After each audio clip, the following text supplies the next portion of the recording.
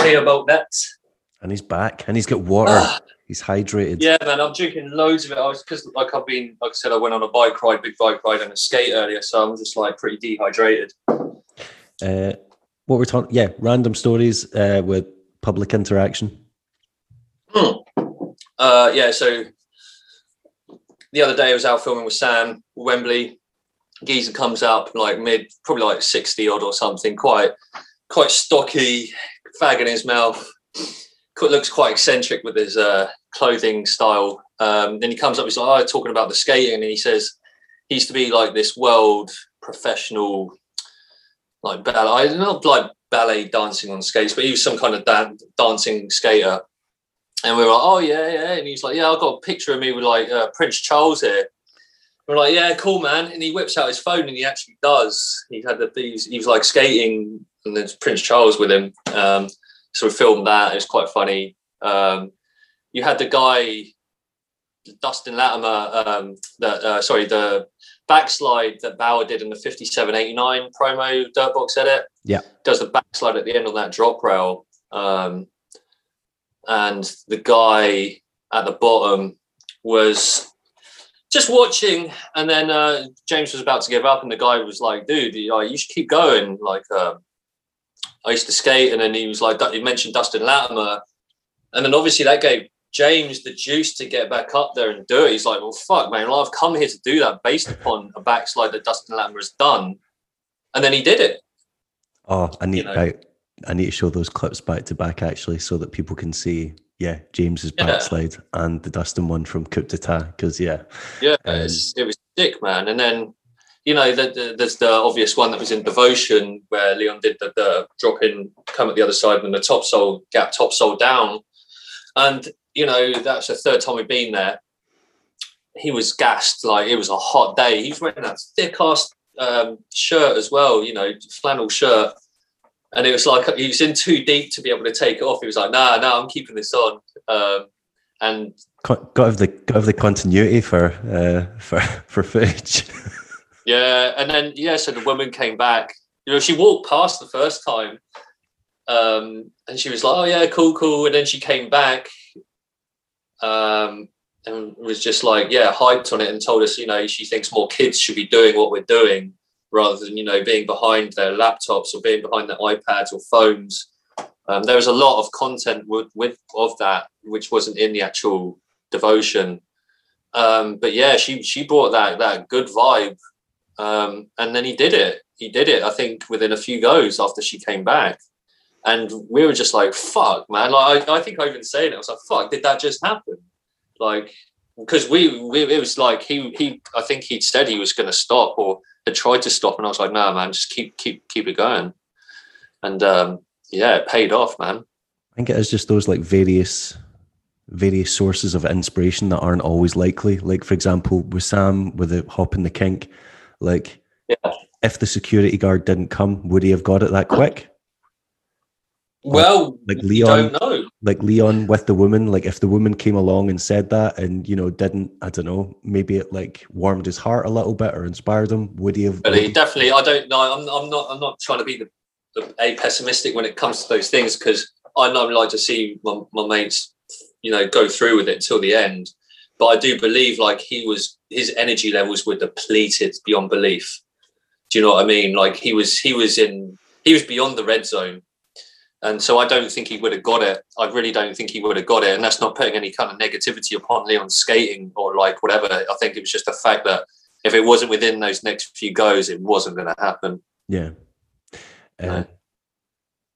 You have said to me on more than one occasion that you believe you're like a hack and you're like, oh yeah, like I don't really know what I'm doing with my camera or I'm calling bullshit on that, because I watched Carter LeBlanc's Bankcast today and he basically credits you for saying if it wasn't for you, he wouldn't know how to properly export and do the settings on his VX.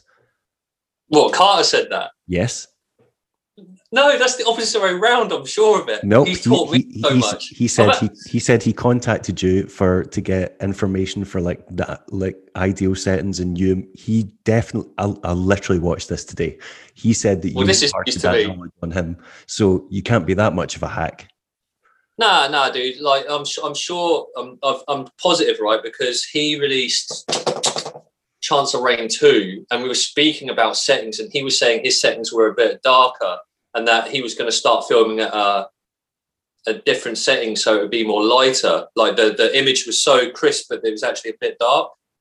I think his well, whatever. I don't even know what the fucking settings are called. I just play around with them until they look okay. But half the time it just looks a bit half-assed. Whereas Carter's footage is always consistent, always crisp. Like, he's so good at nailing the right settings. Whereas I'm just like, that looks all right, I'll go with that. Because I generally don't know what I'm doing. I generally don't. I really don't. I watched the Beagle stuff back in 2013 when I got the 2000, and then I stuck with it. But I think there was a period. It was actually just after sober, when I didn't have any camera stuff, and I wasn't in the best mindset, and I completely forgot how I was setting the camera up before. And then since then, I've just winged it, like completely winged it. Okay. Yeah. I'll take your word for it. I genuinely believe it is harder to film in the UK though than it is in the US, because we have got, and I've mentioned this to so many people, and they're like, "Oh man, like you wouldn't believe." Like you can literally be filming a clip, and you can film it like 4 or 5 times in the same setting, and then like say like the person's struggling with a trick, and then they'll land it, and then you'll look and a cloud's gone over, or like the sun's changed, and you're like, it's a completely different light set, and it goes from being sunny, bright, 20 degrees, like basically have like you can almost have the sensor closed and still be capturing everything, and then it turns out if you didn't basically turn it the whole way and have it almost open, it would have just looked like a nighttime shot. You don't get those like rapid extremes of like light change in the States. Whenever I've been there, the weather's always either consistently good or consistently bad. It's not like rapidly changing every minute. Yeah, it's fascinating because it's in Sweet Chin Music. Bauer does that really good back sav on quite a long ledge, and comes out forward and stomps it out. The line of ledges are like, it looks like a new. I know it's just a back that ledge that is quite high and goes along for a bit, and but that clip in itself, just as we're coming up to the ledge, clouds cover the sky. The actual clip is well dark, so I had to fuck around with that a bit in the editing to make that look okay. But then again, I think it's not just the weather. Some spots, like in London, there's so many buildings, tall buildings and stuff, that you could be like going a trick at one part of a spot in the line, and then go to another part of the line, but it's in a completely different shade. Yeah. So you have to, I guess that's when the ND filter comes into play. I think I played around with the ND filter a little bit in Devotion. But it just is what it is. You have to play around with it, I guess, and just fingers crossed it all comes out all right. But then, you can always adjust shit in After Effects and Premiere and whatever you're using. Yeah. You said you weren't that much of a fan of your filming in Sam's section, but just managing to get that rail to rail alone is a blinder, because the security guard's in the way, and even if Sam is giving you a heads up, that's probably one of the most stressful, difficult situations you can be in as a filmer. Like, because for all you know. You can be prepared. For all you know, the security guard could have just shoved his hand in front of your lens just before he went. Oh, he would have got pushed over. Like no one.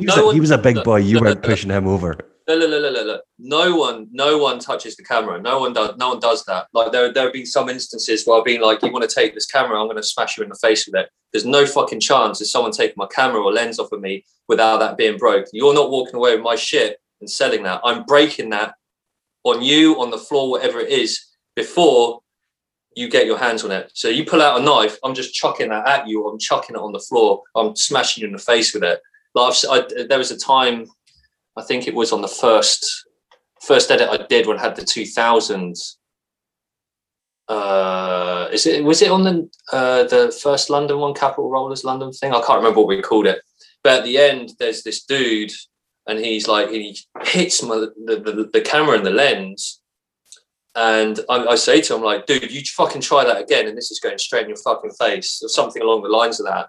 And I wasn't joking. We had an argument after that. I remember it was think Billy Doyle's there, maybe Elliot, I can't remember, but I can't remember, but yeah, I've always stuck by that. Like, no one's taking my shit.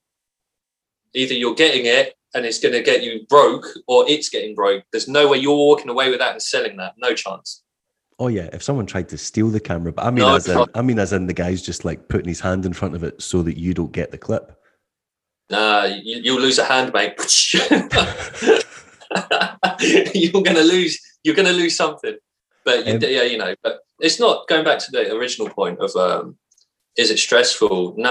We've dealt with security guards for years and years. The way we deal with them now is slightly different to where we dealt with them like 10, 15 years ago, which was, all of that and giving it all the big birdies. Yeah. But nowadays it's just like, oh yeah, sure, mate. Yeah, we'll go. Yeah. And sometimes we will, and then we'll come back in 5 minutes. Or in that case, Sam just came out of nowhere. I wasn't even prepared and did it. And then, but it's never like, I think when there is stress, it's when police are on the way or police are there or something. Then it's like, fuck, we've got loads of evidence of criminal destruction. And like, if you're in the radius of the square mile in London, they have their own police force. The financial districts have their own police force and their own separate rules. So, there have been instances in the past where we've had herds of police come and rugby tackle people, skaters down to the ground and all of that, where we've had to, like, some people have had to hide under cars, whatever it may be, because that's how they get down. I've heard of that in Barcelona, like people having to basically run and hide their skates and like just walk down the street in liners and stuff. I've never heard of it happening in the UK. Yeah, there was one massive incident at the Barbican. There used to be these ledges up above called Strawberry Ledges, and there was this one time and police came from every direction, and there was literally these were the days when there was like at least 30 skaters out, at the weekend. Yeah. And so you'd have to disperse it in any which way possible. I think my mate Sai, he definitely got rugby tackled down to the ground. I think, was it Matt Watt? Some people had to hide under cars, and that was a fact. That was what was going down. Has there ever been, like, did you tell me a story? I can't like figure out if I've remembered this wrong. Did you tell me a story about being attacked by a meat cleaver or something? Or like, there was a gang with meat cleavers or something? Yeah. Did I mention that last time? I really can't remember the stories I told last time, but we're at Canada Water, which is near Canary Wharf. There was this sick rail in this school. It was so low. It was like just above knee height or something. It was mellow, good length. So we were like, cool, sick, let's go there. But we all knew it was a pretty dodgy area. There was also, going off on a tangent, there was also the bonus of going to Decathlon, and Decathlon at the time sold Solomon's. So a bunch of us, people would go in there and like take their old battered Solomon liners in, swap them for the new ones, fresh shots, and then off you go. That was that. Those are the good old days. So going back to the story, so we were in the school, you had to climb over this fucking tall fence to get in, so it wasn't like a quick in-out thing, especially when there's like 20 skaters, right? So we're all skating the rail. I think Welland and Russ Alford and all those guys were there, and there was a bunch of people in town. I think this was can't remember, maybe 2002 or 3 or 4, maybe, I don't know, they all blend into one. But next to it there's this big mounds outside the school, and we called it Teletubby. There was a rail, actually. Sam skated it in Sam Super Sunday edit I did. He does a backside at the very end, goes up this little transition and down, and then backsides. It's a massive, long, fat down rail. Okay. So this group of kids start heckling at us in the school, and they're looking for a fight. Half of the people at the rail were just like, fuck them, let's just keep skating. Other half were like, nah, let's get out of here, we're not feeling this vibe. And then more and more of these youths start coming up to the school. We're like, fuck, we should probably get out of here now. And then so we climb over and we're like, fuck, like, let's go up Teletubby and then we can scope the situation and get out. So we go up to the top of the hill, and as we're coming up, more and more of these guys start coming out, And funnily enough, like Hayden, so Hayden's the guy in True Kindness and Balls, his brother Lewis was there that day, and he's like this martial arts expert. And he starts going down the hill towards them. And we're like, what the fuck are you doing? And this one guy had a fucking meat cleaver on him. He wanted to do some damage or something, or like, I guess in London there are certain areas where, you know, when you're younger, there's territorial issues. You don't step in my hood, you know, you don't piss on my area, you know what I mean? And we're pissing in their area essentially. So they wanted some of it. Lewis went down there. What I recall, nothing happened. Like, right. Nothing really happened. I don't think. I can't remember. No, there definitely wasn't a fight, but there was a dispute, and then majority of us skaters had bounced. A few of us waited for Lewis, and then that was that, I think. See, that's one of those. Well, there's a lot of those experiences. It's really difficult to explain to someone who doesn't skate, because I've lost count of the amount of times where I've been, you know, you've trespassed or whatever, and you've climbed over a fence, and someone's like, "Get out," and you're like, "Cool, come and get me," because they're you're not climbing the fence. Like, we'll leave when we're ready to leave.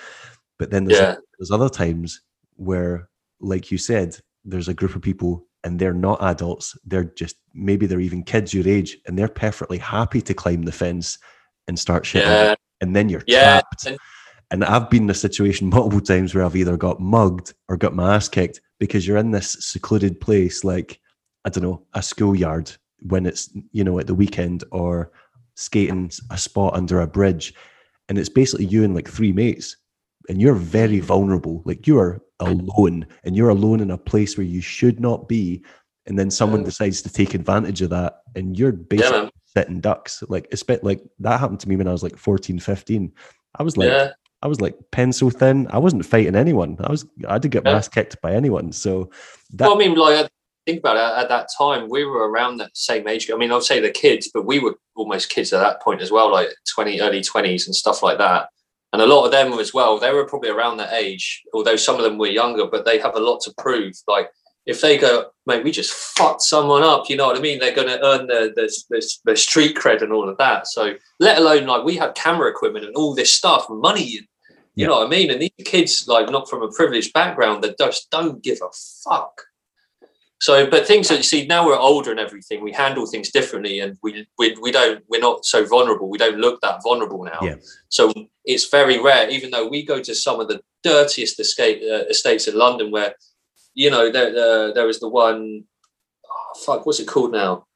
That one estate, it was in Devotion a little bit.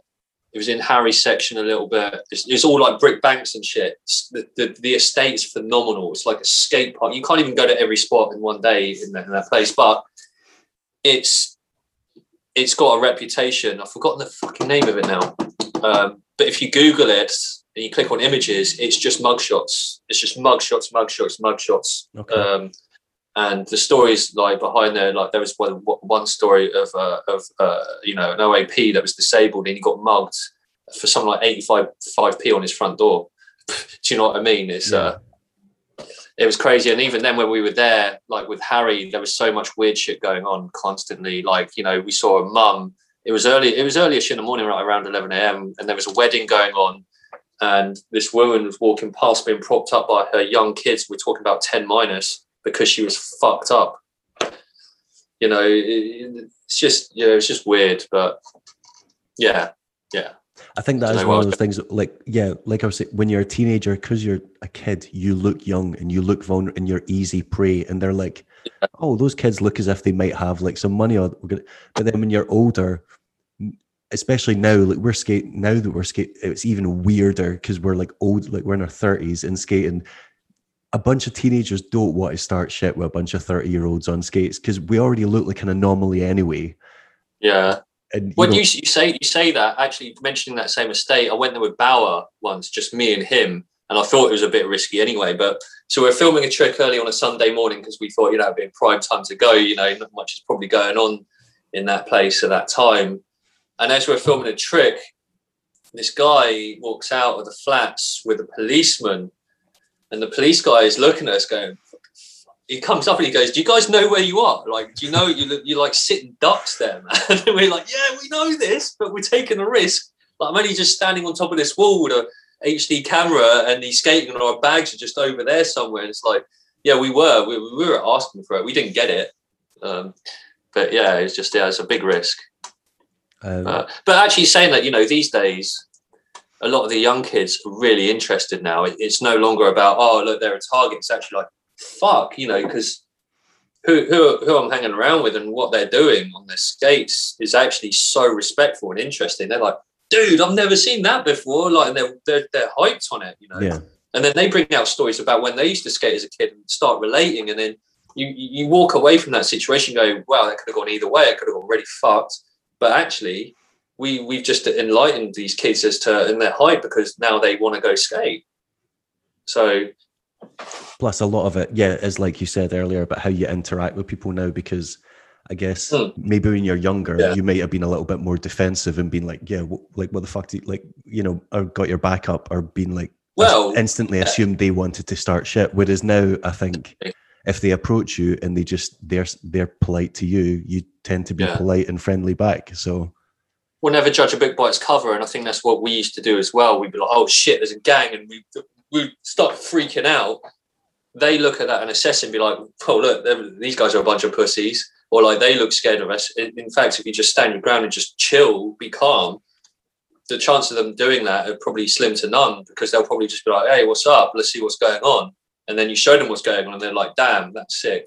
Because when you're skating at, filming with people at the higher end of the spectrum, there's no denying that what that is fucking crazy. But then again, it depends on what the kid's business is. I mean, I remember Leon telling me the story. He was at King's Cross once, and they were going to chill out, whatever.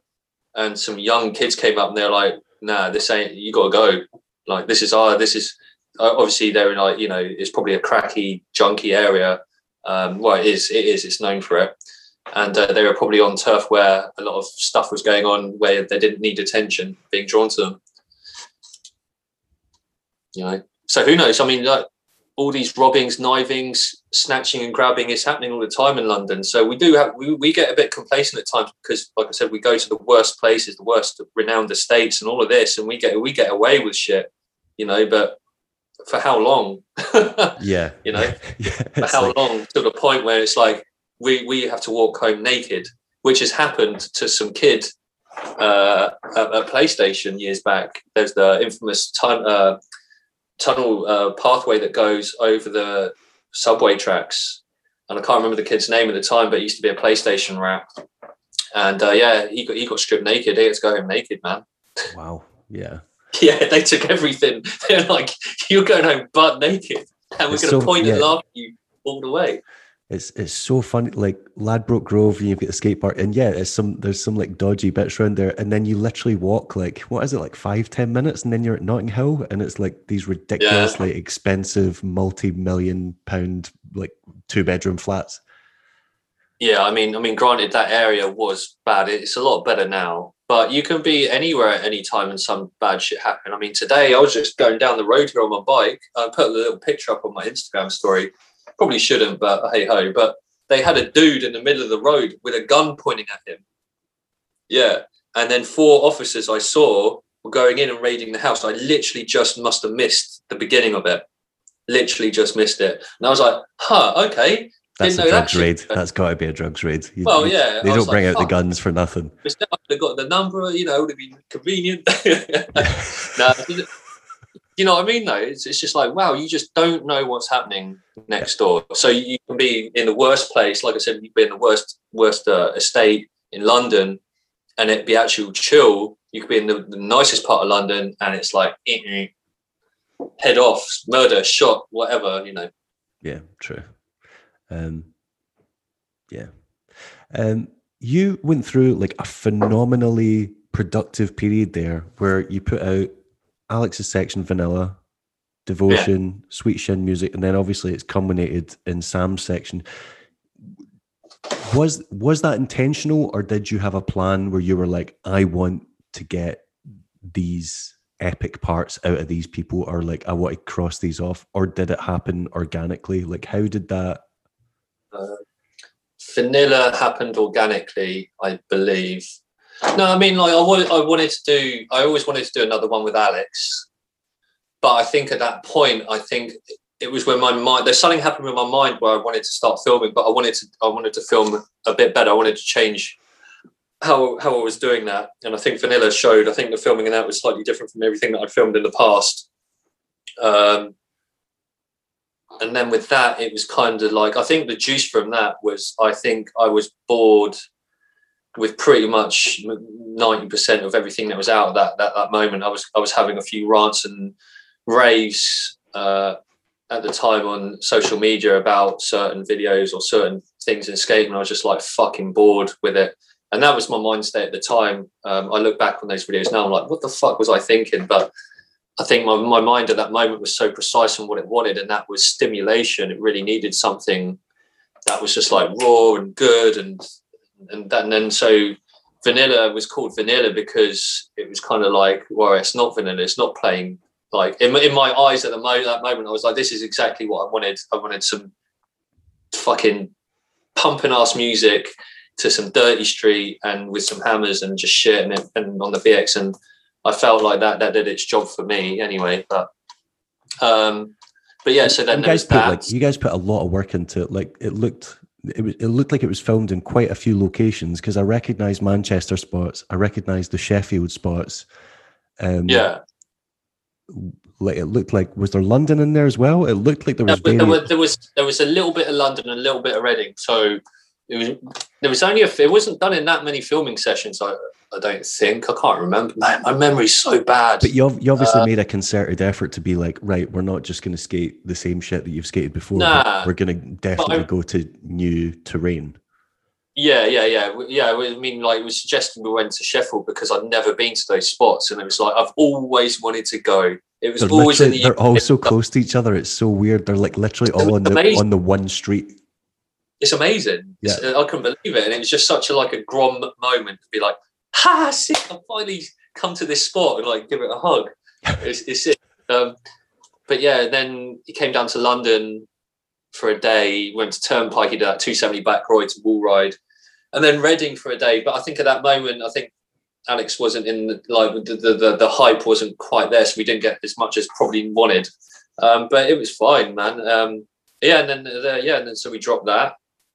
And I was ecstatic with that. I loved doing that. I think Alex originally wanted to use some other tune, and I was like, I've just got this song in my head that was pumping away. I was like, I want to use that, man. And he was down for it, so that was cool. We met in the middle with that. Was it MC Ren? MC Ren, yeah. Fuck what you heard. I think it was. Yeah. And then it was ODB at the end, wasn't it? Yeah, mate, he put that on in the car ride back from Sheffield, and I was like, right, we're using this. We're like, I said, it's being used. Like, there's no way this is not being used, because it's like Alex loves ODB. His mate had just passed away. There was so much that was related to that song, and also its jokes. The song is funny as hell, and it brings that light-hearted feel vibe. So it was good to end on that, I think, and. There was a few B-roll clips now that were nice. So I hope I did Alex justice with that one. I feel like I did. And then because of that and the response from that and then inspired me to want to go more with that flow of like the B-roll type stuff, etc., which went on to then Sweet Shit Music and Devotion, etc. Bauer section was just.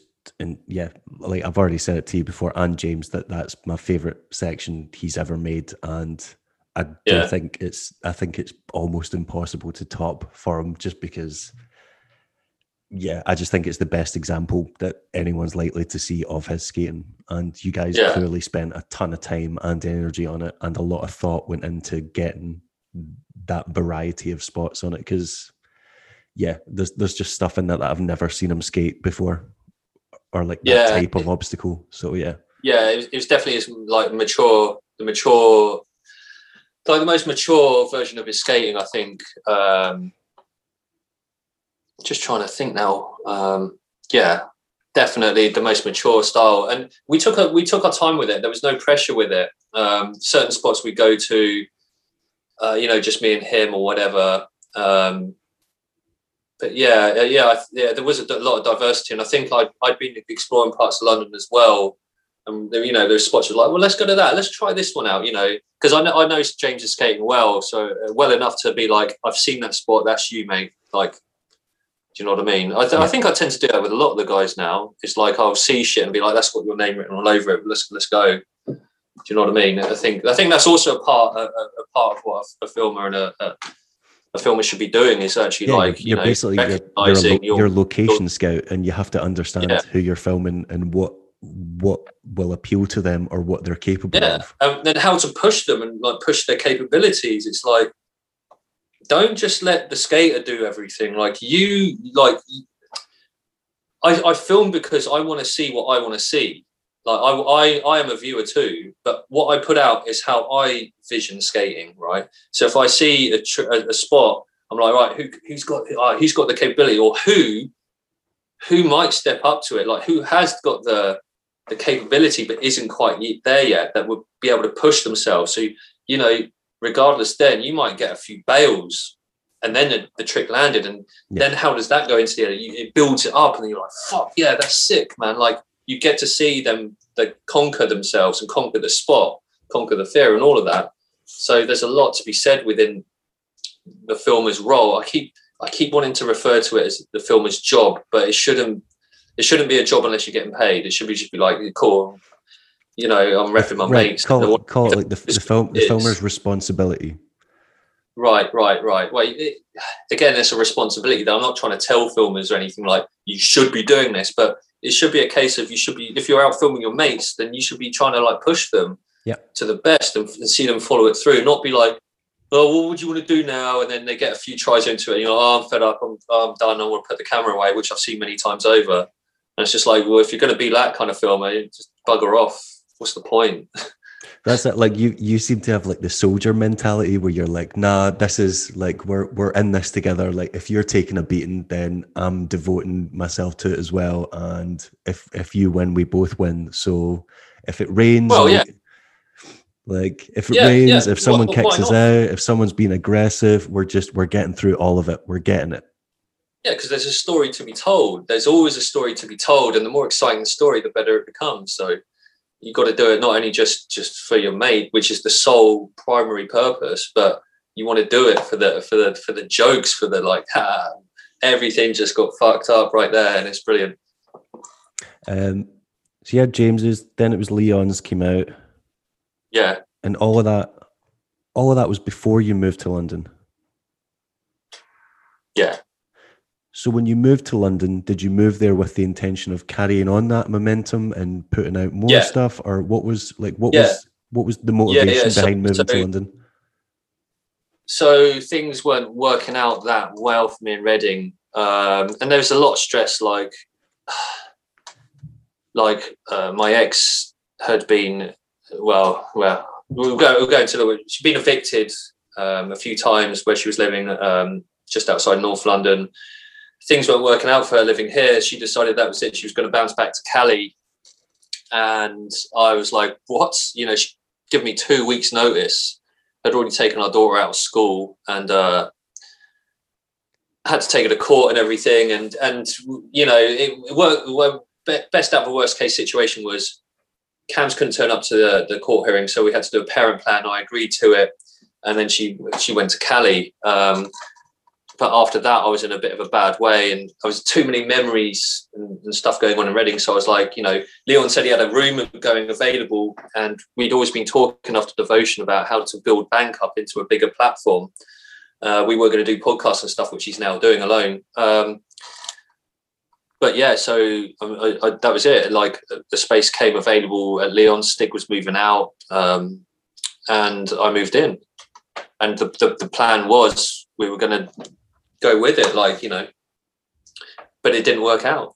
So what happened when you moved to London then? Like, because were there, the only thing that came out during that period was the Go Project promo, is that right? Shit, was it? I can't remember. Might have been. It might well have been, but yeah, I mean, I was stacking, man. Like I was going out with Leon loads, filming loads. A lot of the stuff wasn't in holding weight, and then I was obviously filming with James, etc.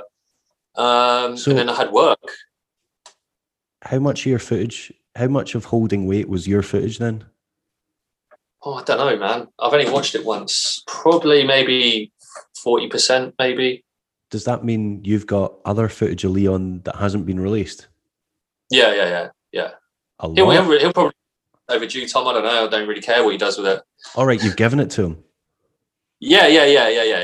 I mean, right. Like before Holding Weight started, we'd already started working on his part, and I was fucking hyped on it. It was. I mean, I might even just put it out. I mean, it's Holding Weight's out now, but it was really fucking dark and heavy. Like, I don't think there'd been a skate section yet that was quite that fucking. As in terms, as in the way you edited it, or as in terms of how angry the footage was. Again, it's everything. It's the music combined with the spots, combined with the tricks, to bring this atmosphere of just like really fucking like makes you just want to fucking just smash something. You know what I mean? It was great. It was great. I hadn't done something like that, and I've always kind of wanted to, but you know, me and Leon had our differences, so it didn't happen. And you know, that's it. So why didn't you end up filming and editing and finishing Holding Weight? Right. Cool. So glad you brought this up. So two maybe more reasons, but the two main ones is I had a really, really stressful year. Work was insane. I'd moved to a new location, same company, work in forensics mental health. Obviously, you can imagine it's not the most easiest of jobs, although it can be good if you've got a good team behind you. But unfortunately, my team was a disgrace to humanity, and I stuck around there for 8 months, and I really tried my best to make a change, but at which point it broke me at the end of the year. And it didn't help that I was living with a friend that didn't really help me or console with me, but instead made me feel bad about myself. And I tried to speak with Leon about it on multiple occasions, to which he just ended up ignoring me and not being in the same room. So what's the point in me living in a house or putting my time and my passion into him any further? It was just like, nah. And then I think there was stuff going on as well. I mean, as well, I'm going to mention it because I'm going to mention it. I still don't know how much money we made off of Devotion, and he still hasn't paid me all of it. So yeah, fuck him for that one. Like, and also, you know, he charged for Holding Weight, and I filmed a fucking lot for that. Put a lot of my time and effort. I found spots for him. Did a lot of fucking groundwork for that. Got nothing for that. So again, fuck him for that. Did you ask Leon like how much it sold, or did you ask to be shown? Constantly. I've asked him multiple times. Log into the account, see what there is. We can work out the deductions for the selfie charges, for the PayPal charges, etc. What happened, right? So when it came out, I think it sold really well to the point where Selfie were like, "Nah, we're shutting it down for whatever reason." Yeah. So then we put it for sale on My Selfie. I didn't have any problems getting into My Selfie, working it out and splitting the money. So why couldn't he? So even then, it was like, oh, I guess we made this amount, or I guess we made that amount. And I'd be like, cool, well, can I get some of that? Because I need to buy some shit, you know. And he'd be like, oh, yeah, cool, I'll send you this amount. And then only send me a little bit of it here and there. And then again, it was like fucking getting blood from a stone. And just like, mate, I put myself out there for you. I didn't have to do that, yeah. But I did. Like, you've helped me out in certain times, but it was never on a personal level. So why can't you just tell me how much we made and give me what is owed? You broke my lens. You said money was going to come out of that for that lens. Never did. I know people sent you money personally. That was like, yeah, cool. Sent the money to Leon, split it with him. No word of that. So, you know, I've tried talking to him about it, and I've tried resolving the situation, and it's got that point where he just ignores me. He won't be out. If he hears my name coming to a session, he won't come out. You want to act like that. You want to think like, you know, he's this, you know, decent guy. in my opinion, he's not. I know he can be, because he's a very nice guy and very cool at times, but you know, there's a bunch of people out there that are like, you know, and I'm now one of them, because, you know, I don't understand why he just can't be conversing with me and like giving me what is owed.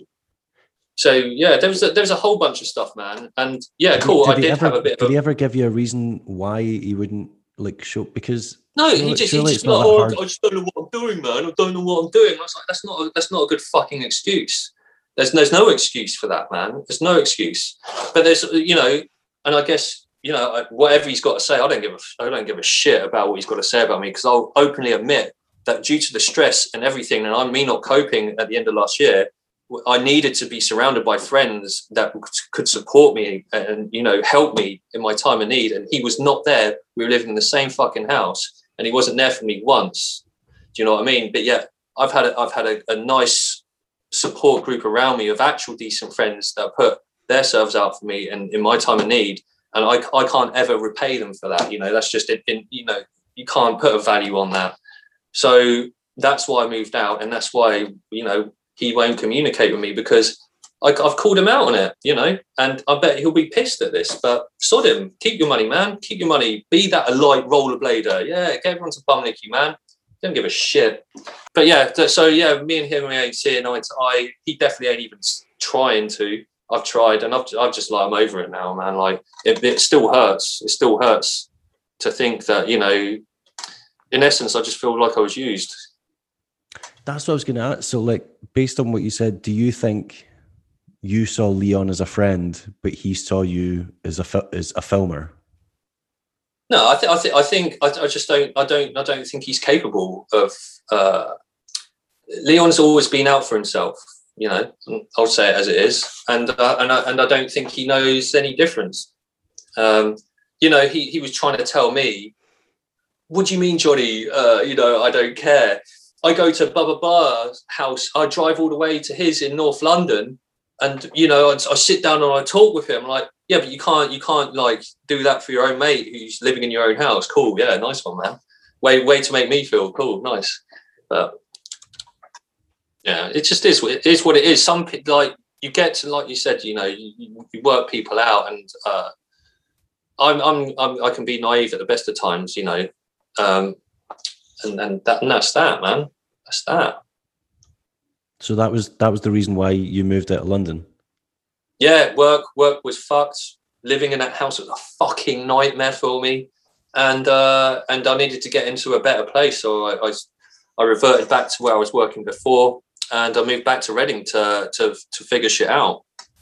You kind of like allude to then, and we did talk about it, like doing Leon's promo and doing Sam's promo. Yeah. And you mentioned this earlier about like working for companies and, you know, not feeling like filmers are respected.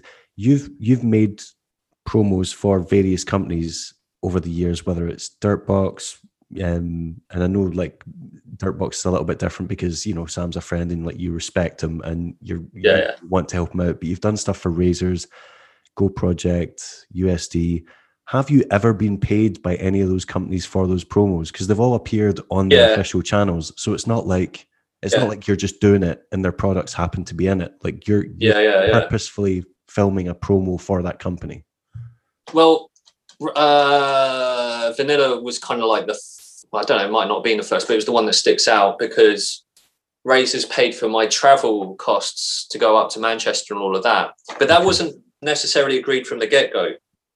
The interesting one for me was doing the Go projects, and the Go project one for Leon is one of my favorites. There was just a lot of good shit happening with that, but it was at the point when I was realizing, like, well, if I'm filming something for a promo for a company, I want something in exchange for my time and all of that, you know, work being put into that. Because Leon was, you know, telling me about, he was going to get royalties and this, that, and the other. And I was just there going, what? So am I just some kind of mug that's just going to fucking do all that for you and Jake and get bugger all for it? I was like, nah. So I said to Leon, I was like, well, you need to, you want me to do this, then you speak with Jake and see what he thinks about that. Yeah. And if Jake's on board, then I'll start talking with Jake. We can go from there. And Jake was like, yeah, all right, cool.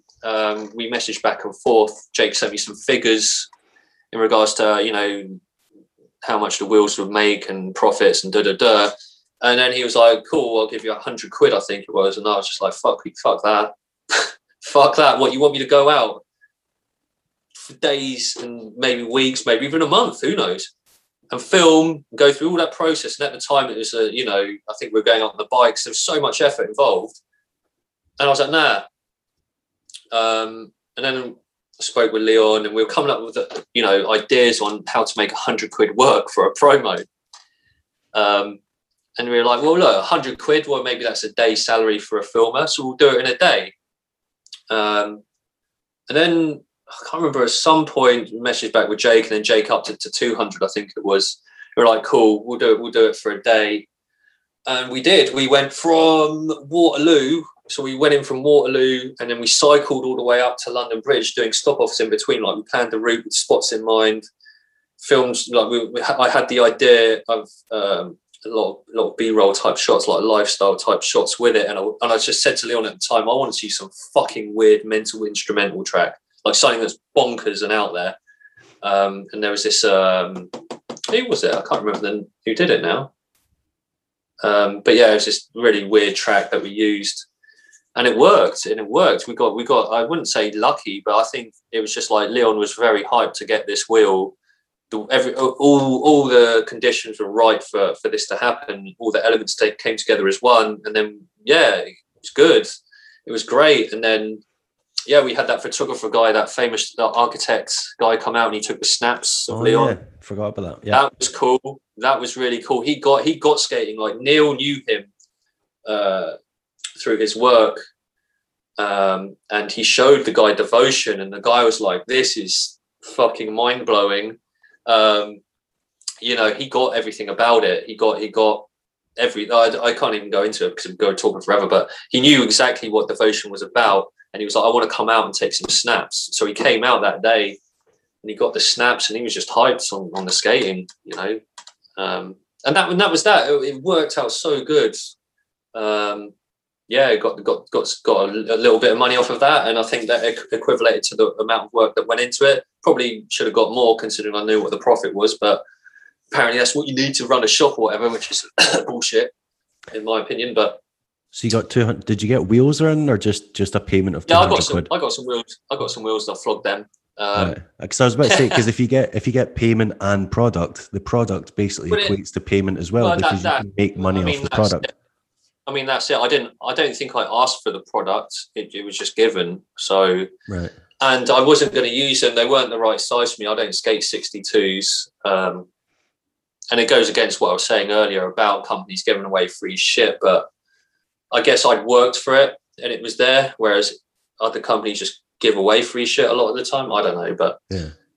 So in hindsight, I probably shouldn't have had them really, because there's so much shit I've been offered in the past and I just decline it because what's the point? Unless I'm going to use it, I don't see the point of me having that. That's why with Dirtbox, with Sam, there's a lot of stuff I bought. I just bought because I wanted to see it succeed. Rather than just be like, hey, Sam, can I get that on the freebie? Yeah. So is that the most you've been paid by a brand for a promo? No. I mean, Sam obviously, like, USD paid me for the boot promo. And I think that was it. The rest is just VODs. I could be missing out on something here, and I'm sorry to whoever that is, but I do have a bad memory. You said Noodle Brain paid for your flights or something? Oh, yeah, that's true. Yeah. Mackie sorted that out. Legend. I mean, that was a sick trip. And then also, actually, I forgot. And then the booted as well. Sam bought me he didn't initially buy me it. He bought a VX to film with himself, and it was like, I can't. He just don't think he could have the time to do whatever he wanted to do with it, and then he just gave me it. So that was really cool. I thought the booted paid for you and James to go to Barcelona as well, didn't they? Or paid that was a bet. That was a bet. Right. That was a bet. That was based upon a bet, which was if me and James won awards at the UK Slam Jam Awards, wherever it was then he'd pay for us to go to Barcelona to do the Booted, to do a section on the Booted. Okay. And it just so happens James won, I can't remember what he won. He won an award and I won a Videographer of the Year award, which I was like, what the fuck? How did I get that? And then so we went and did that section in Barcelona, which is probably the worst thing I'll put out, unfortunately, because I was hyped because I just bought a Super 8 and I bought all this film, and I think it was on one of the last days that Albert was there, and he was like, oh, let's have a look at it. He looked, he's like, dude, that's got a light leak. None of that footage is coming out. And I was like, don't tell me that, man. Like, I was in denial about it, and then got back and I spent a shitload of money on getting it all developed, and none of it came out. So I was like not hyped anymore, and it was just drinking a lot. My creativity went out the window, and it was just like I didn't know what I was doing. But still got a lot of feedback that was loving it. Yeah. So who knows, man? It's subjective. It's all subjective. Because the other Booted projects you did with Alex and that, those were VODs. So I'm guessing you guys just got the money from the VODs. Days and Nights in London was. Yeah. That's right. Yeah, and then we donated some of that to charity. We always wanted to.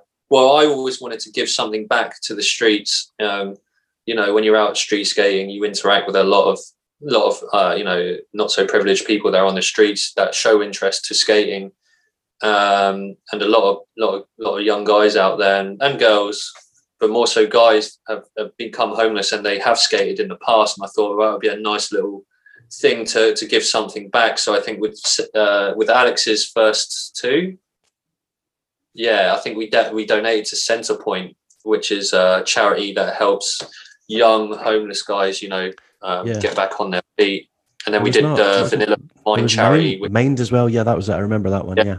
For people suffering with mental health, because they're, especially at the moment with everything that's going on in the world, it really is needed. I've used Mind in the past, and I can only say great things about them. So it was just a nice little way to give something back, I suppose. And it felt right.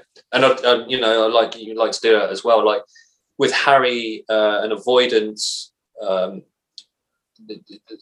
can't remember if we were going to give out for free or not, but then he had his knee injury and he was just like, well, yeah, can I use the money to put towards rehabilitation on the knee? It's like, yeah, cool. And then it ended up, he was like, well, I want you to have half the money because I've made, you did quite well, like a lot better than expected. I think he thought it was only going to be a few £100, and it wasn't. It was a lot more than that. So okay.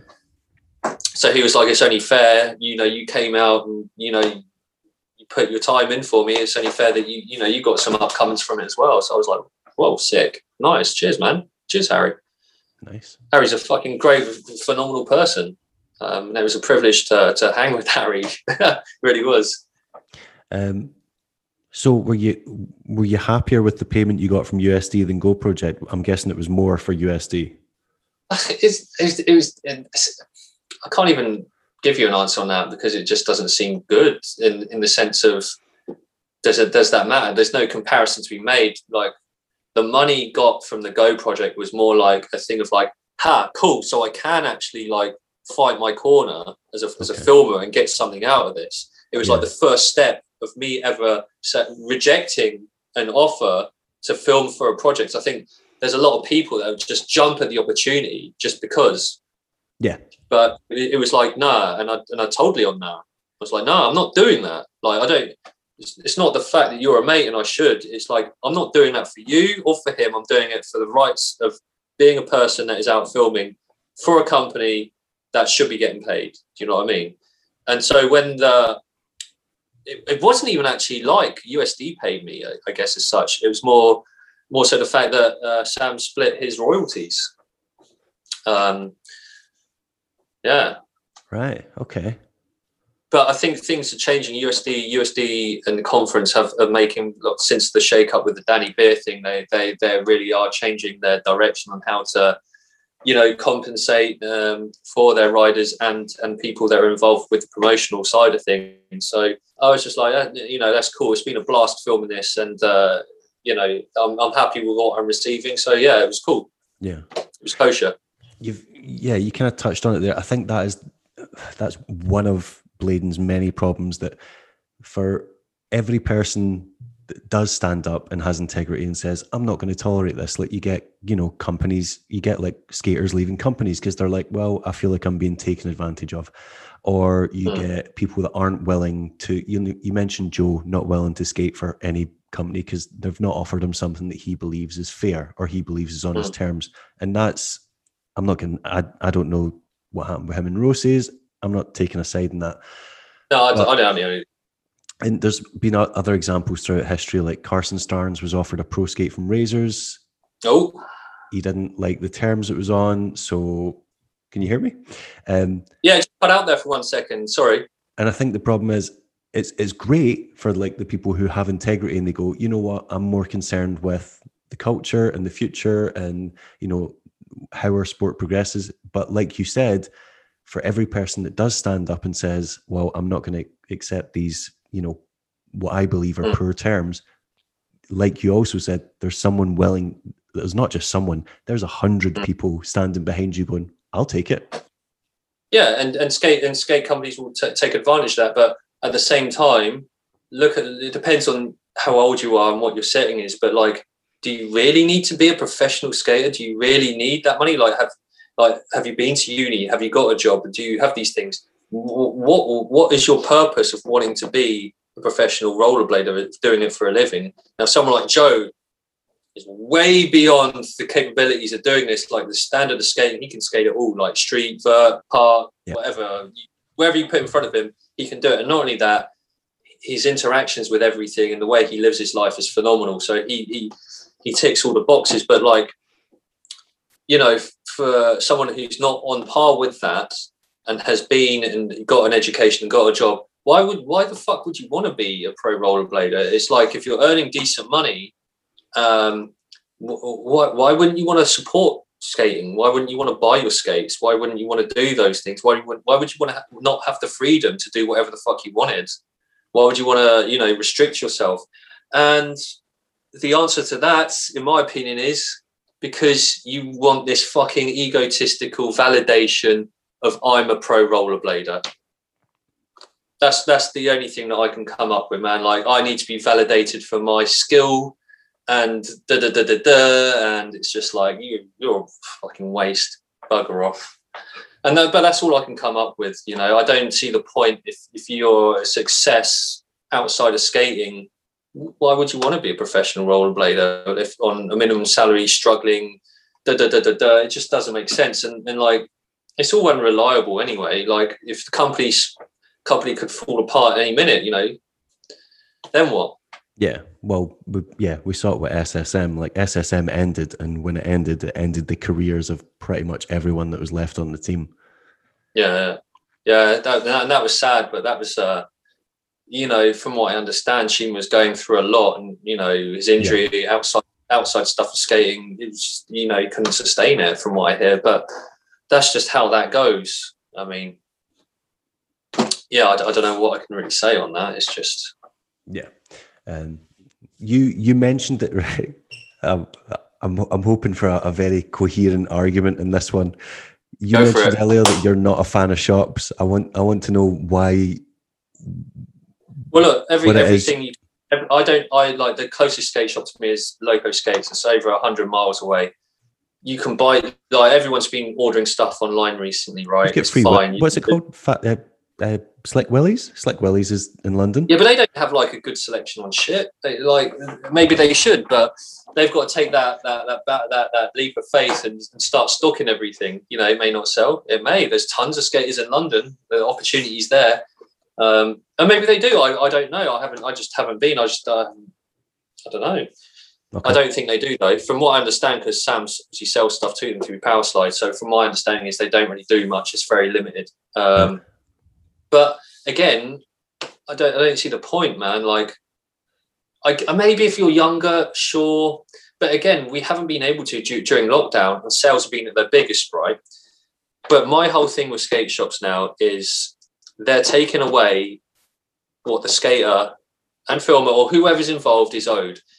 A pair of skates sells in a skate shop, they're pocketing money from that big time. But yet the pro skater gets a tiny bit of percentage of that sale. That doesn't bode well with me. It doesn't make sense.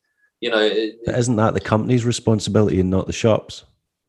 No, yeah, I get that, but what's the point, right? So if there's something you can take out of the middle, and that is the middleman, like take the shop out. We don't need them as such. I don't think there is that big of a necessity. But yeah, but they're saying that. Now I'm going to argue with myself here, because if the sales are being made online, I don't know. Like if the companies are making sales direct, the USD sell direct. Nope. Do them sell direct? Them do. Them have got their own. So maybe shop. I haven't really thought about this, but is that the reason why them are able to sell? I mean, like give Danny Beer that big chunk of money is because they're doing sales direct as well? Yes and no. But there's two sides to this, because one, them will make more profit on the skates because they're selling direct and they're selling at the full retail value, so they'll make the profit. But they'll also lose a lot of money, because bear in mind that, see, when they ship in bulk to a shop, that's cheaper and requires a lot less manpower than shipping individually and packing individually every order, because that's basically that's a full-time job in itself. Yeah, that's true. I mean, because if you're buying direct from the shop, I see what you mean. I mean, I don't know how much shipping is, but I just thought in my mind that if you're selling direct, you make more money, there's more profits, you can give the skater more. Theoretically, but there's hidden charges. I just don't know many people that go direct to a skate shop in general. Like, so if you're buying stuff from, say, Muzzle direct from them, or buying direct from Loco, what am I going to go for? I'm going to buy direct from fucking Muzzle, because I know that all the profits are going back into it. Not buying from Loco and then Loco buying at a cheaper price and then Muzzle making half of that money. Do you see what I mean? But that's only for specific brands. For a small brand, that would make sense. But for most brands, don't have that infrastructure to do that, and it's very expensive to set up like for a skate company to set up a shop would cost them tens of thousands of pounds.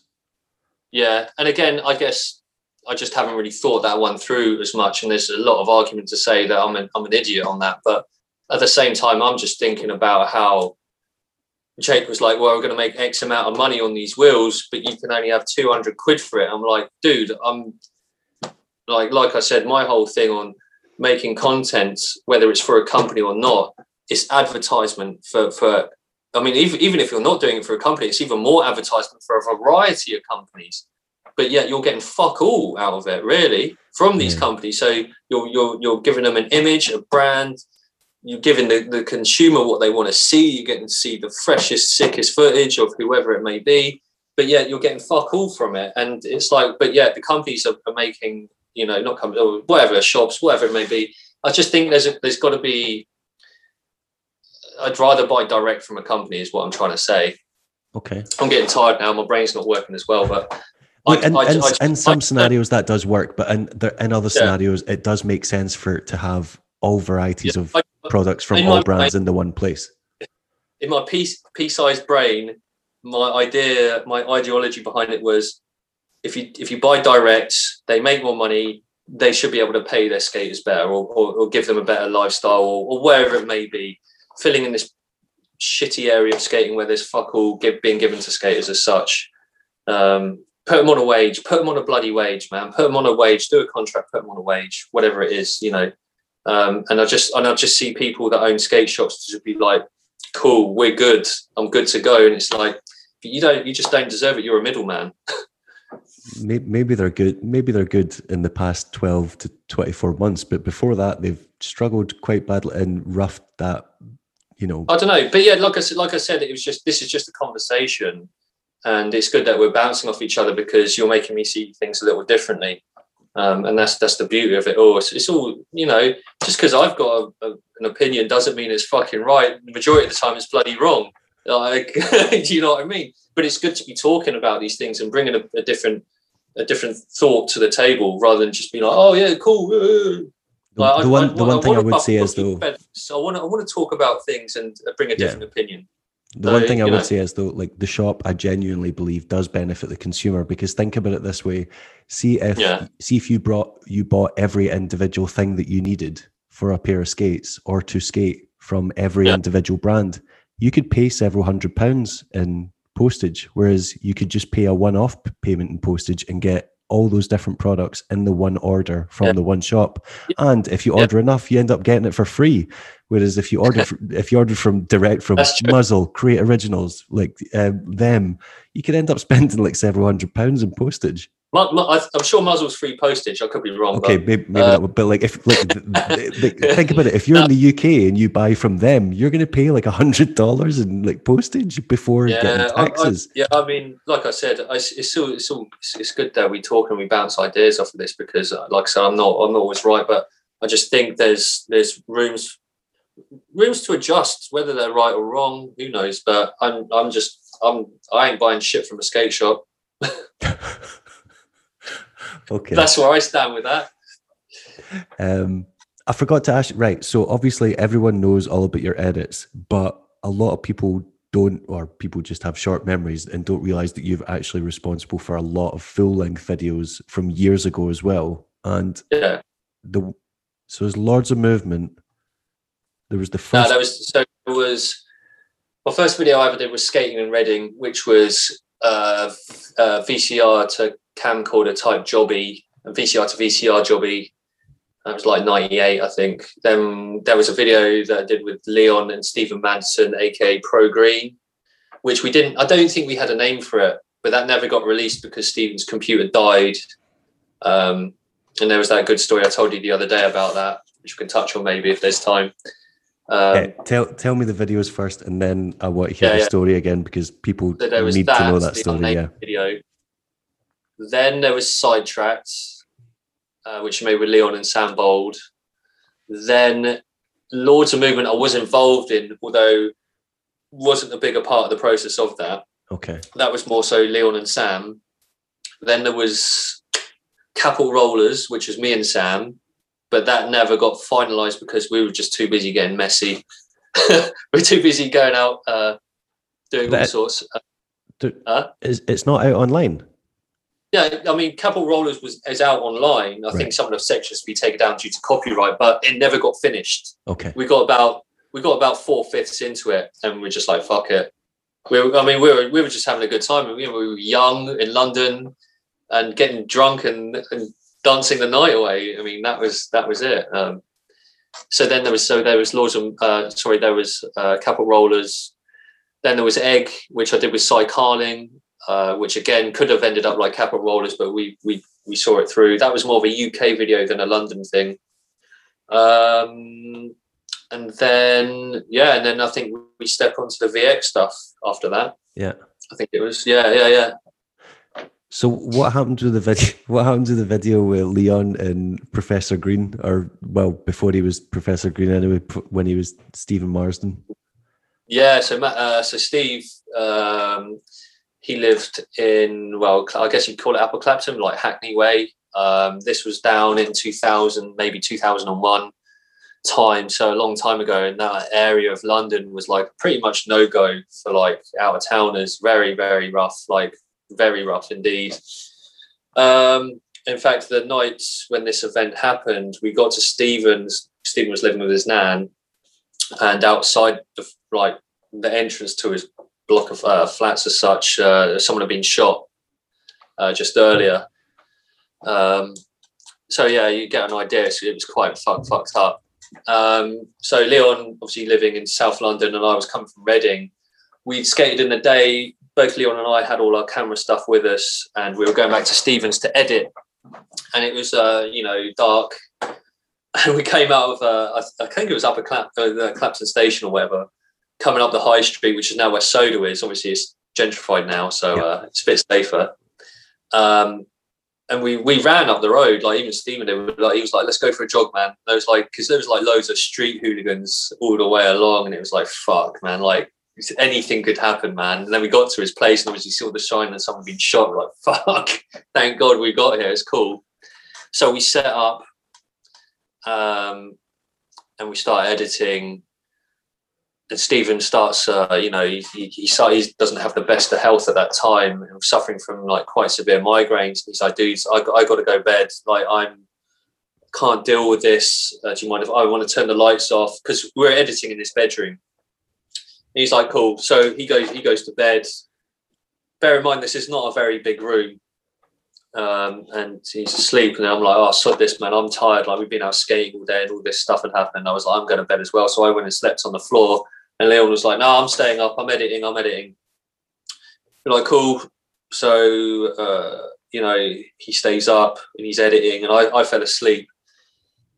And then the next thing I know, I'm waking up and Stephen's like scrambling over me and smacks Leon in the face. And then Stephen split his hand open. I'm like laying there, and then blood dripped on me. And I was like, fuck, what's going on? And Stephen runs out of the room screaming and shouting.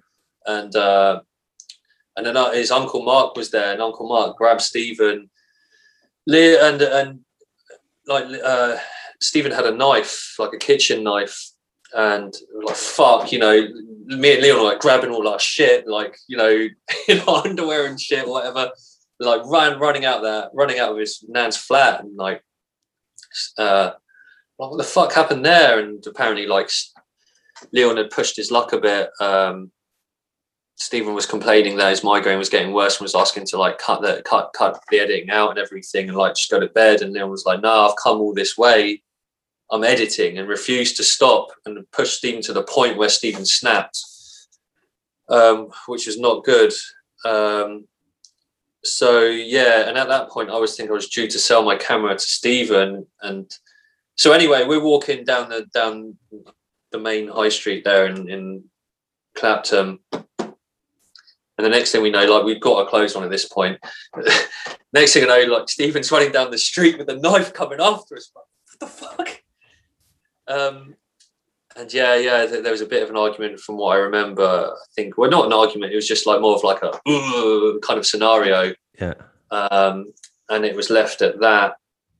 How well did you guys know him before this happened? Yeah, I mean, like, Leon knew Stephen way before me. But then how well do you know someone until you push them to their boundaries? Or like, someone can say they got a headache or a migraine. Are you going to believe them? Well, obviously Leon didn't. And, the way that Leon is, he didn't want to go anywhere, He didn't want to listen to what Stephen had to say, because for Leon, it was more important about the editing rather than his mate suffering with a severe migraine.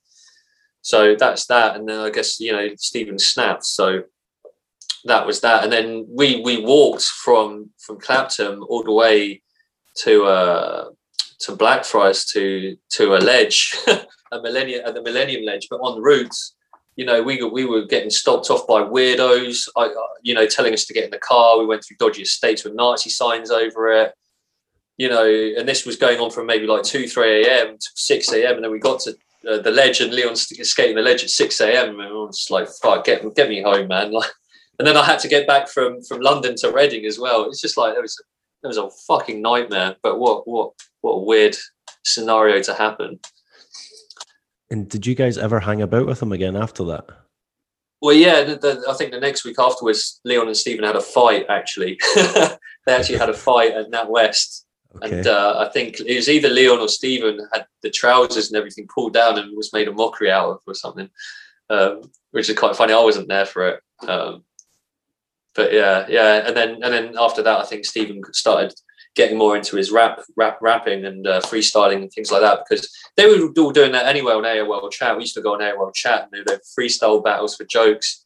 But Stephen always had that talent, and then it just came out, and then he thrived off of it and became very successful from that. Well, you could say successful in certain aspects of it. I mean, he had that marriage that didn't go accordingly, and he's had a hit song and he's had albums that are so well. I mean, he's done TV and the thing is, he's doing those documentaries now that are wicked. He's done really fucking well for himself. So round of applause to him, because he smashed it. What can you say? Have you guys ever been in touch since? Like, just because he still keeps up with skating, because every once in a while he'll comment or like or share something. Yeah, when Albert's, man, this is still going back a bit, I guess, but one of Albert's last skates came out, he was like, cool, I want to get them. And then he was asking me for some cuff bolts or something. And he actually had a little tutorial thing on YouTube of him skating in the skates. Okay. I don't know if it's still on there or not, but yeah, he was like, yeah, he had the green Albert UFS Thrones on. So we're skating, yeah. So I remember when Quinny's skates came out, he bought a set because he posted about it, and my partner follows him on Instagram, and she was like, "You're never going to can't get the words out. You're never going to believe this. Professor Green's bought blades." And I was like, "Yeah, his name, like he does, like I remember him skating." Yeah. I mean, Stephen was good as well. Stephen had tricks, but I think his health conditions weren't so good. I think was there one time at Turnpike Lane, I think he hit his head, and I think that was a turning point where he was like, I can't do this because it could cost me my life now. So yeah, I think that was a turning point for him to go from street skater to have to do something else. Yeah. Which he was already doing essentially anyway, he just put more time into it, and look what he got out of it, I mean, some might argue that the rap industry is more dangerous than the skating industry, because he ended up getting stabbed at a club event. Yeah, he got a fucking bottle to his neck, didn't he? Yeah. So yeah, that's rough. Yeah, right. Yeah, but again, you live and you learn. You got your stories to tell. You live to, live to tell the tales. If you live to tell the that's a bottle to the neck, man. That's surviving that is luck. Yeah. Well, he's got to be doing something, right? Or there's got to be another purpose for him to be still on this planet. And it seems like, doing these really good in-depth documentaries on mental health and all sorts, and just being open and honest about everything that he's been through is a success for him, because, it definitely touches me on many levels with the stuff that he's putting out in these documentaries. So, yeah, like I said, nothing but my hat goes off to him.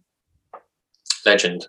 It's pretty crazy. Yeah, the people that you just meet who then go off to do other, like, just interesting, or like even if they're not successful, you find out like what they've got up to later in life, and you're like, whoa, that's really like fascinating or respectable, or whatever.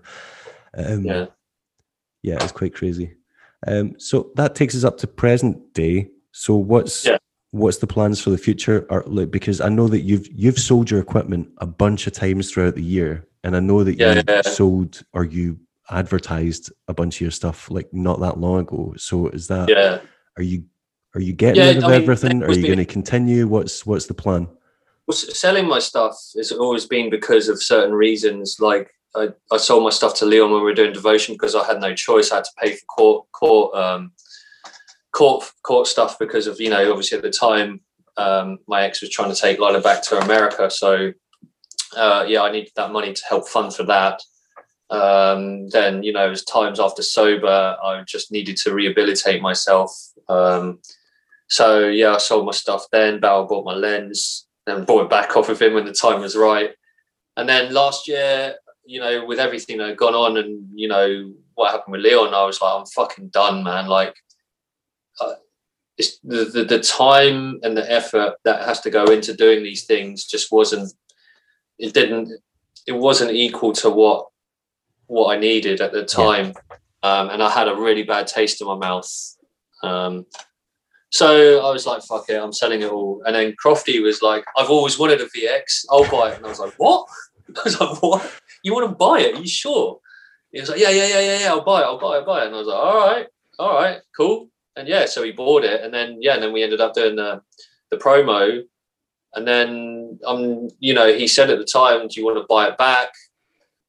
And since Devotion, I guess, and everything since, I've had offers from certain people or certain ideas and offerings of wanting to do certain projects. And it's been playing on my mind, like, should I buy it back? Like, I've got an idea of how I want to approach skating now if I was to do something again. And it wouldn't be in the same region of how I've been doing it in the past, where it's been more of a skate section. I want to do more in the middle. It is a skate section, but you really get to know that person in the sense of, while they're out skating, like, what's your favorite food spot, or like what does this spot mean to you, or like you want to really like, because people have said I feel like I'm at the session, like especially with the Joe parts, he said they felt like they were a part of it, and I think I want to feed more into that if I was to do something again. So I've actually got a little list of ideas that I'd like to try, but do I have the time and the energy to put into it? It's like the whole thing with the Go thing. Like, if I've only got 100 or 200 quid, how much effort am I going to put into it with that? More this time, it's do I have the time? So I've worked out ways of how I could do it, but do I want to do it is the question. Like, do I want to continue doing this anymore? I don't know.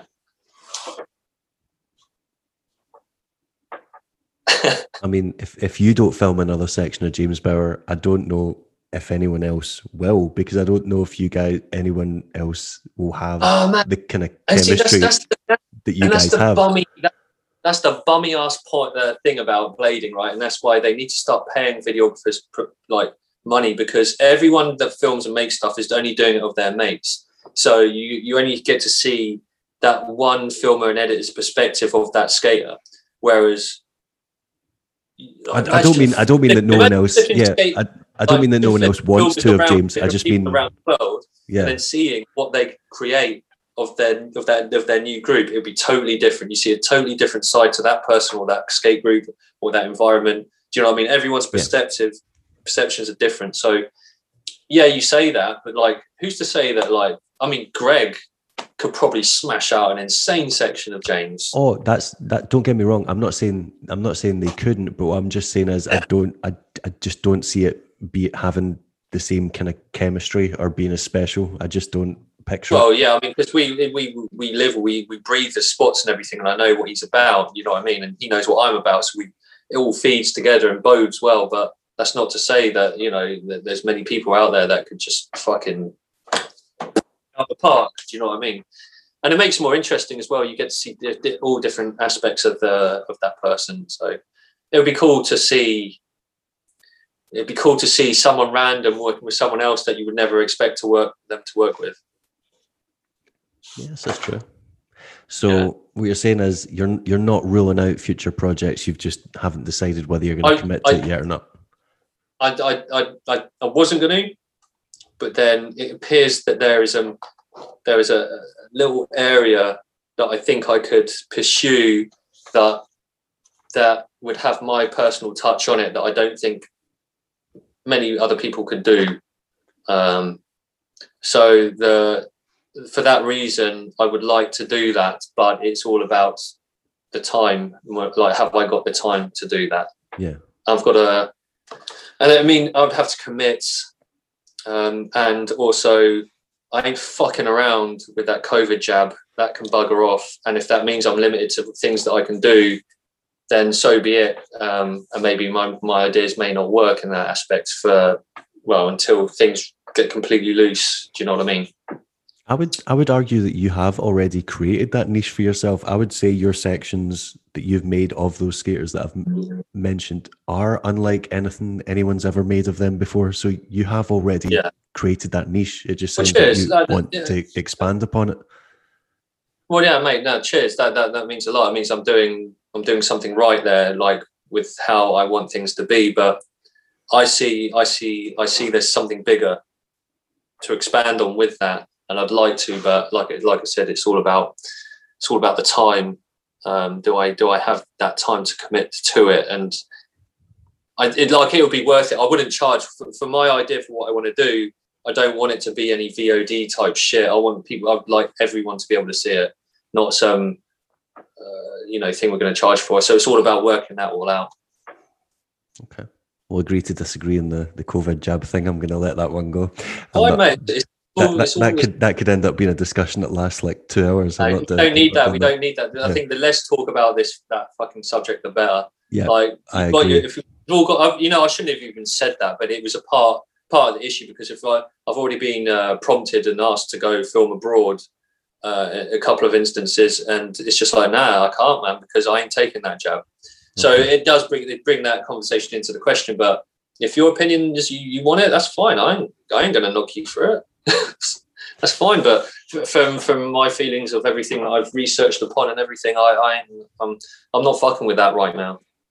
Okay. And I'm not a conspiracy theorist by any means, but I'm looking at facts, figures, and what you can do personally to boost your immune system. That's what I'm talking about. Okay. I'm not talking about I want to go on holiday and I want to go back to normality. That can bugger off. I don't care about that. I care about doing things right, and I don't like what's going on. So I've never been one to, you know, sit down and just take it as it is. You know, I've always been one to think a bit differently and rebel as such here and there, but this is more to do with the fact that I think we're capable of boosting our immune systems through the breathing, through Wim Hof, through amino acids, through many different things. And for the time being, I don't need no jab. I'm in the statistics where I can heal myself. I have apparently had it. You know, I tested twice for it and came back positive last year, sorry. And I was all right. So, you know, and if I was to get it and I did die from it, well, fuck me. That's my own fault. But I'll take that on board. You know. Yeah, I don't always agree with what you say, but I do I like the fact that I like the fact that you're like willing to stick your head above like the parapet and be like, this is because you mentioned it earlier. You said, you know, like I talk shit in all these videos and then I release my own videos, and it's like I think that's the difference. There's people out there that are like, we either talk shit and not have any action and not back themselves up or not deliver anything. Or there's people that will just, you know, play nice and pretend that they like everything when they don't and be two-faced. At least if you're willing to talk shit, like you're going, well, here's my stuff and you can decide whether you rate that or not, but you're willing to make a contribution. It's all subjective, right? And the thing is, like, yeah, I've talked some shit in the past for sure, but that's normally been, and it has actually, say normally, it's always been when I've been under the influence or I've been in a dark state of mind.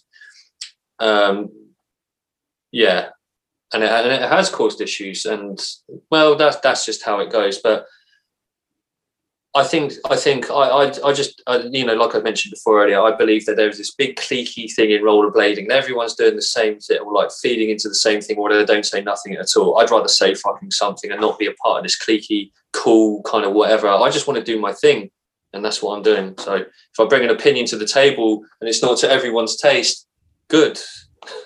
I've still got an opinion. So you know? There's nothing wrong with ruffling feathers. Like if it creates change. You know, it's like, you know, we converse, we talk, then we learn, we bounce off ideas, and they go, oh shit, well maybe I was wrong, my bad. But that's just how it goes. As long as you're open to listening to other people's perspectives, whether or not you agree with them, it's just as long as you're actually willing to acknowledge that there is potentially other ideas out there. That's it, man. That's it. It's about, because otherwise nothing new happens. We're just stuck in the same old routine. Yeah. We've chatted shit for hours. I've got nothing else left. Actually, that's not true. I've got shitloads left to ask you, but then we'd be here for like another 6 hours. So anything you want to say before we wrap this up? Oh, man, you asked me this last time. I can't remember what I said. I just think just have a bit of fun.